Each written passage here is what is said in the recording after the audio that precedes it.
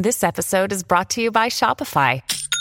Forget the frustration of picking commerce platforms when you switch your business to Shopify, the global commerce platform that supercharges your selling wherever you sell. With Shopify, you'll harness the same intuitive features, trusted apps, and powerful analytics used by the world's leading brands. Sign up today for your $1 per month trial period at shopify.com/tech, all lowercase. That's shopify.com/tech.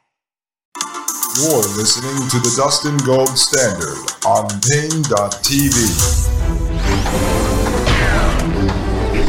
Ladies and gentlemen, welcome back to the Dustin Gold Standard. My name is Dustin Gold, and you are listening to Pain.tv/gold. All right, ladies and gentlemen.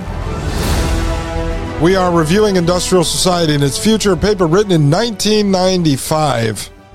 And as I said, it's going to get quite uncomfortable, ladies and gentlemen, so get used to it. Get comfortable being uncomfortable as we explore these ideas. All right, it says paragraph 49, for primitive societies, the natural world, which usually changes only slowly, provided a stable framework and therefore a sense of security. In the modern world, it is human society that dominates nature rather than the other way around. And modern society changes very rapidly owing to technological change. Thus, there is no stable framework. This is really important that you understand this and that you accept this as true. This is what Yuval Noah Harari, the king philosopher to the Fourth Industrial Revolution and the World Economic Forum, talks about, all right, as he says that once technology reaches exponential growth, let's just take it from the position of you and your job. A human is going to have to learn a new skill every day because each day your skill will be engineered out of existence. Your job will be engineered out of existence. And so when you take that on this little micro level and then look at it on the macro level, what he is talking about, the author here, is that society is changing rapidly because of the technological change. It's not stable. There's no security. Just look at it in the position of jobs, because jobs provide the food coupons for you to meet those physical, biological needs, food, water, shelter, clothing.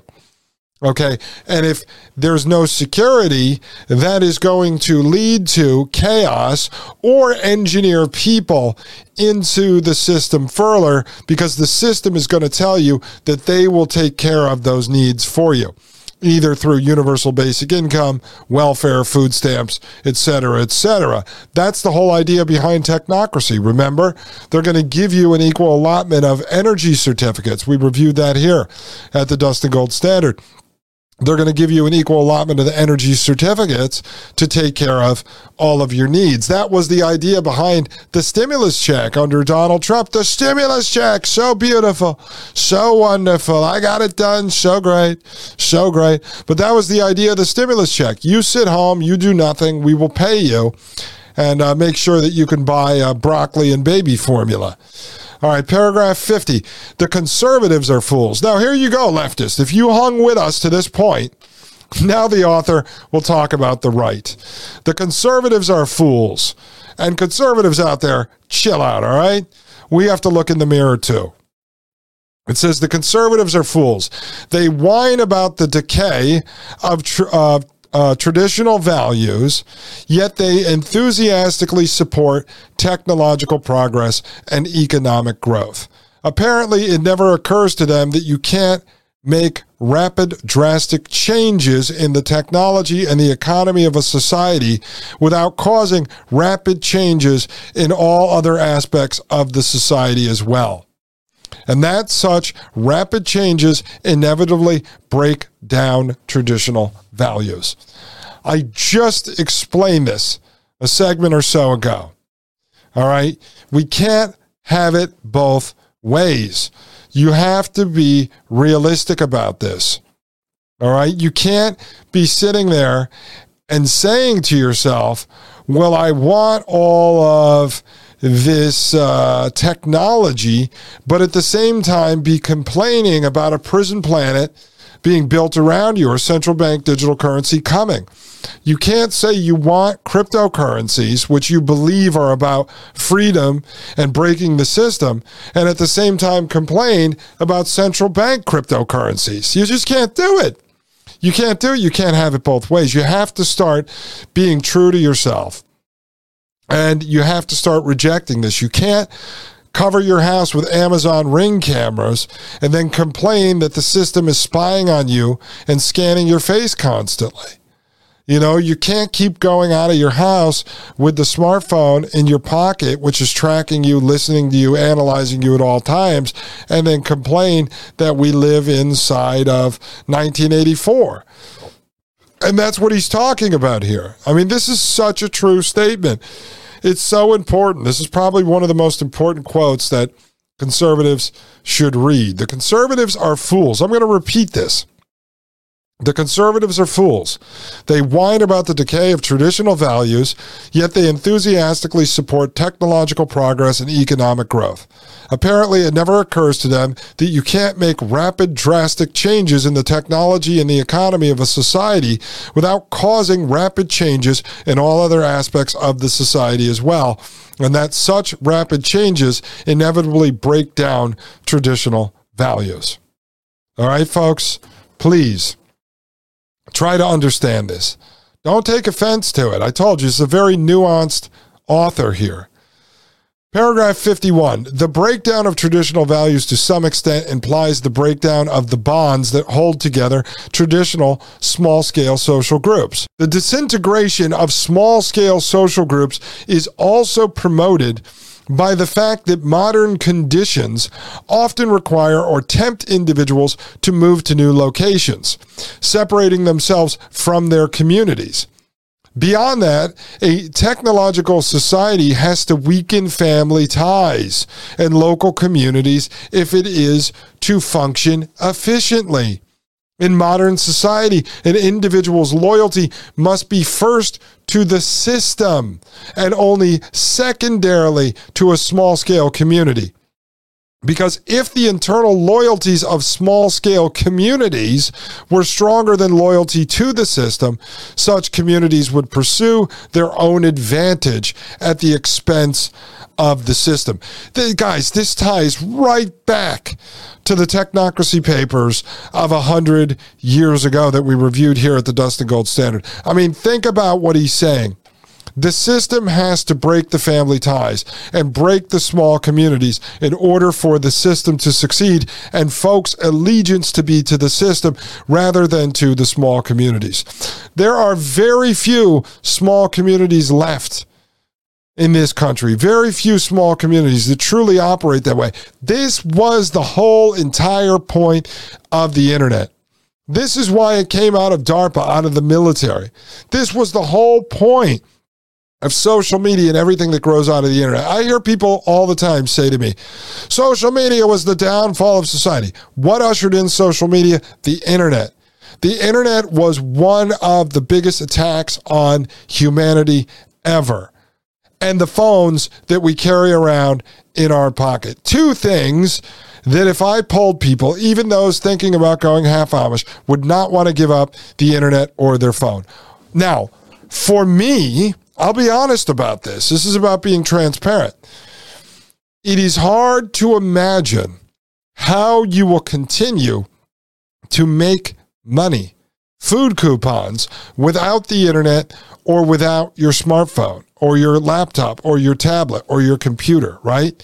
Very hard to imagine that. And many of us, this is why I say we're kind of trapped in this one foot in the matrix scenario, don't have $10 million in gold bullion sitting in our backyards right now where we can go buy 100 acres and just go live full Amish until the government comes and kills us or sprays us with chemicals. Most of us can't do that because we have to make money. And in order to make money, we need the internet, we need a phone or a computer or another type of device to access that stuff on the internet, right? So they've driven us into being loyal to the system. We're loyal to the system. And folks move all around the world now, all around the country. Why? Because the internet and the airplane made it very easy to do that. And so you used to have families growing up together on a homestead or a big piece of property, families living together, in a 3-floor house, families living together on a city block even. And slowly over time, it's been broken up. And now all of a sudden the family is not together. They're spread all over the place.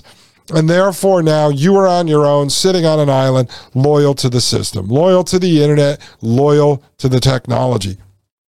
I mean, it was very brilliant what they did, but this author, he breaks it down so perfectly. Let's continue.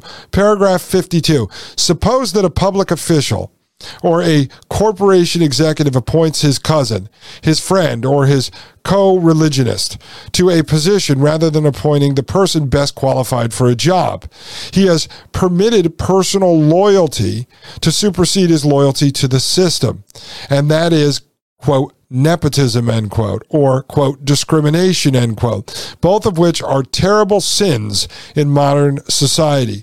Would-be industrial societies that have done a poor job of subordinating personal or local loyalties to loyalty to the system are usually very inefficient. Look at Latin America. Thus, an advanced industrial society can tolerate only those small-scale communities that are emasculated, tamed, and made into tools of the system.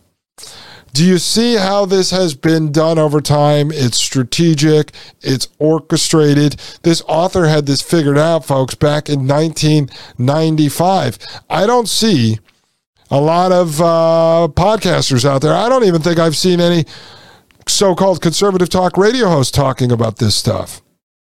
Not at all, folks, but this was figured out.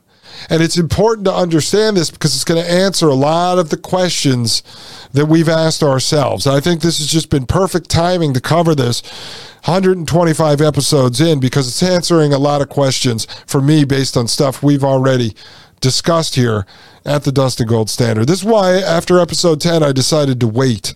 And the timing, I think, now is right. When we get back, more on this, folks. This is Dustin Gold with the Dustin Gold Standard right here on Paine.tv/gold. You're listening to the Dustin Gold Standard on Paine.tv.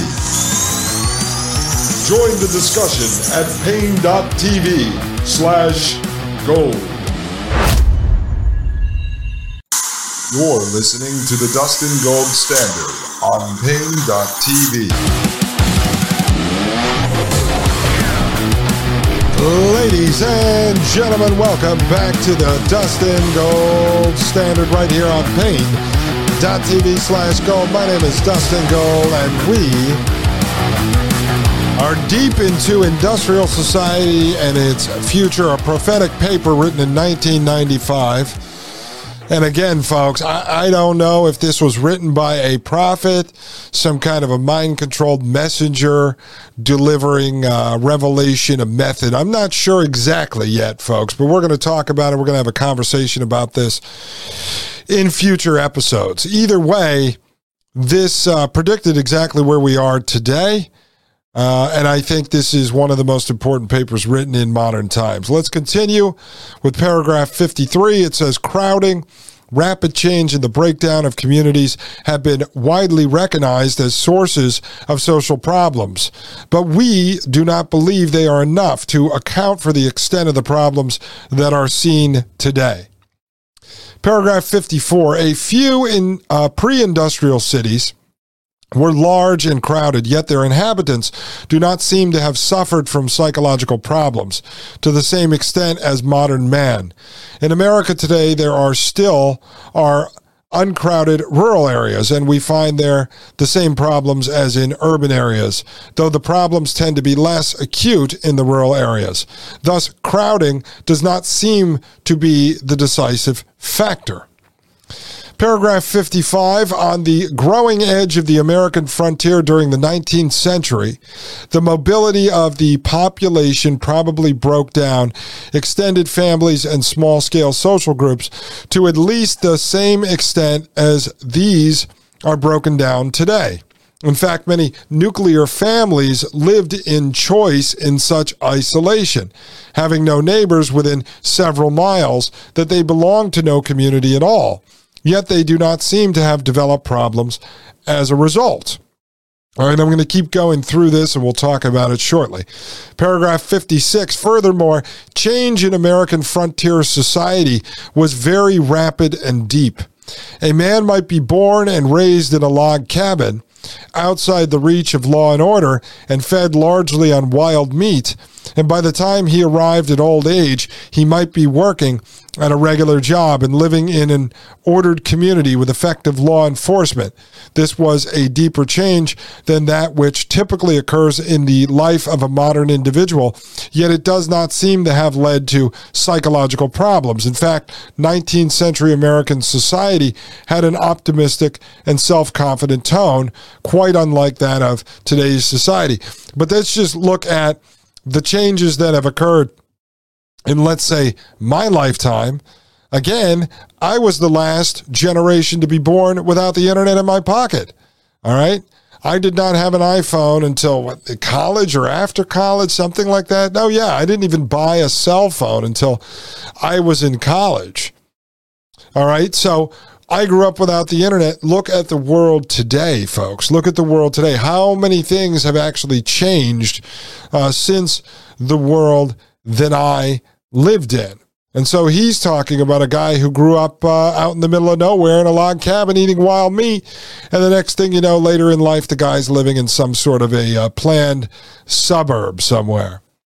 All right, it says, paragraph 57, the difference, we argue, is that modern man has the sense, largely justified, that change is imposed on him, whereas the 19th century frontiersman had the sense, also largely justified, that he created change himself by his own choice. Thus, the pioneer settled on a piece of land of his own choosing and made it into a farm through his own effort. In those days, an entire county might have only a couple hundred inhabitants and was a far more isolated and autonomous entity than a modern county is. Hence, the pioneer farmer participated as a member of a relatively small group in the creation of a new ordered community. One may well question whether the creation of his community was an improvement, but at any rate, it satisfied the pioneer's need for the power process. All right, you understand that? Because this pioneer is part of a small group of people living in a county, and they started to build up this idea of sort of a planned community. He was in the beginning phases of it, but because he was active in actually helping build it, wanted to build it, it would have satisfied the power process. Unlike today, you could be part of nothing, really. You just float through life.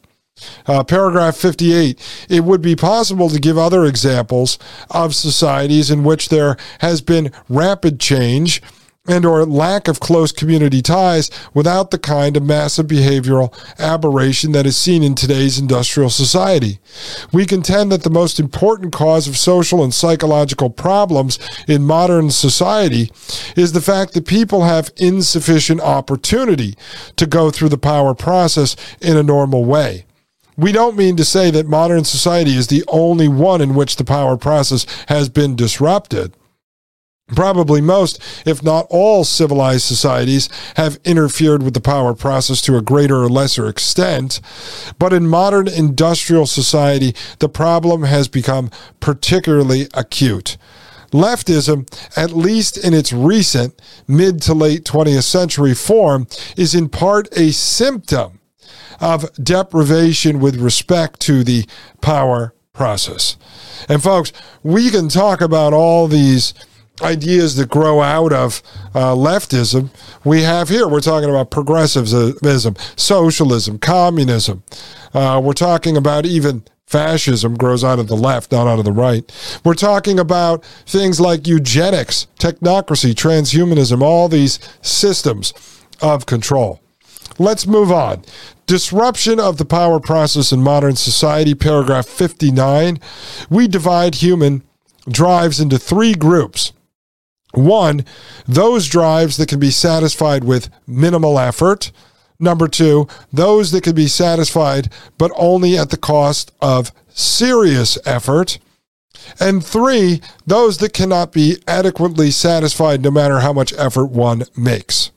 The power process is the process of satisfying the drives of the second group, okay? So that is those that can be satisfied, but only at the cost of serious effort.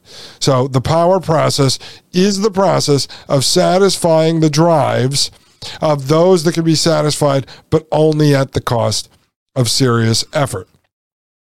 The more drives there are in the third group, the more there is frustration, anger, eventually defeatism, depression, etc. Those are drives where the goal cannot actually be achieved. This is why I told you guys it's important to actually plan your goals to be realistic so that you don't fail at them and you can actually achieve them. It's important to be able to achieve these goals that you guys put together. So keep them realistic and do the research before you start working towards those goals. Make sure it's something that you have a very good chance at actually achieving. Number 60, in modern industrial society, natural human drives tend to be pushed into the first and third groups. And the second group tends to consist increasingly of artificially creative drives.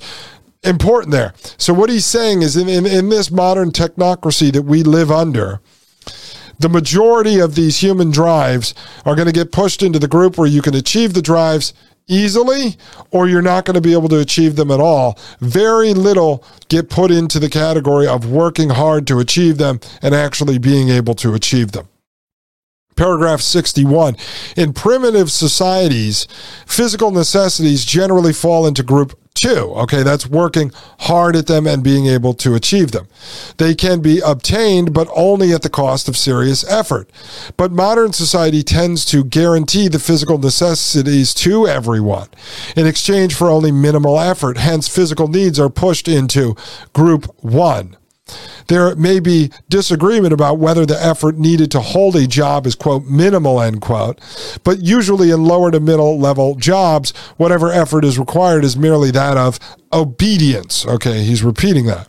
You sit or stand where you are told to sit or stand, and do what you are told to do in the way you were told to do it. Seldom do you have to exert yourself seriously, and in many cases, you have hardly any autonomy in work, so that the need for the power process is not well served. You understand what he's saying, right? No matter where you work, they're going to just drive you into some mindless job. You're just a robot. And you're going to just do these tasks all day. And as long as you're obedient and you follow the rules, you're going to be fine. Paragraph 62. Social needs, such as sex, love, and status, often remain in group 2 in modern society, depending on the situation of the individual. All right, so work hard at it and be able to achieve it. But except for people who have a particularly strong drive for status, the effort required to fulfill the social drives is insufficient to satisfy adequately the need for the power process. All right, let's look at paragraph 63. So certain artificial needs have been created that fall into group 2, hence serve the need for the power process. Advertising and marketing techniques have been developed that make many people feel they need things that their grandparents never desired or even dreamed of. It requires serious effort to earn enough money to satisfy these artificial needs, hence they fall into group 2. But see paragraphs 80 to 82. We'll eventually get to that. Modern man must satisfy his need for the power process largely through pursuit of the artificial needs created by the advertising and marketing industry and through surrogate activities. You understand what he's saying here, right? So you used to have to work hard and exert your effort to go out and kill that deer and bring it home. Your wife had to work hard to go out into the cold to gather potatoes and mushrooms and such. So what they did is, because society is supplying those physical and biological needs to you in a somewhat easy fashion, right? Now what they do is they create all of these artificial, materialistic, consumeristic things. So you have to work harder at work or work extra hours to get more money to be able to go buy a flat screen TV, even though the flat screen TV has nothing to do with your survival or with protecting your family. So they use advertising and marketing to create products to make you work harder So you're working harder, but are you really achieving the power process? And if not, you're moving towards surrogate activities, things that have nothing to do with working hard towards being able to actually survive. Let's continue. Paragraph 64. It seems that for many people, maybe the majority, these artificial forms of the power process are insufficient. A theme that appears repeatedly in the writings of the social critics of the second half of the 20th century is the sense of purposelessness that afflicts many people in modern society. This purposelessness is often called by other names, such as anomic or middle-class vacuity. We suggest that the so-called identity crisis is actually a search for a sense of purpose, often for commitment to a suitable surrogate activity. It may be that existentialism is in large part a response to the purposelessness of modern life. Very widespread in modern society is the search for, quote, fulfillment, end quote. But we think that for the majority of people, an activity whose goal is fulfillment, that is a surrogate activity, does not bring completely satisfactory fulfillment. In other words, it does not fully satisfy the need for the power process. See paragraph 41, which we covered. That need can be fully satisfied only through activities that have some external goal, such as physical necessities, sex, love, status, revenge, etc. All right, are you understanding this, folks?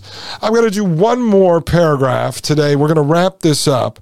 Tomorrow we're going to have Wide Awake Jim, and then we're going to pick up over the weekend with some guests going through Monday. All right, let's do paragraph 65. Moreover, where goals are pursued through earning money, climbing the status ladder, or functioning as part of the system in some other way, most people are not in a position to pursue their goals autonomously.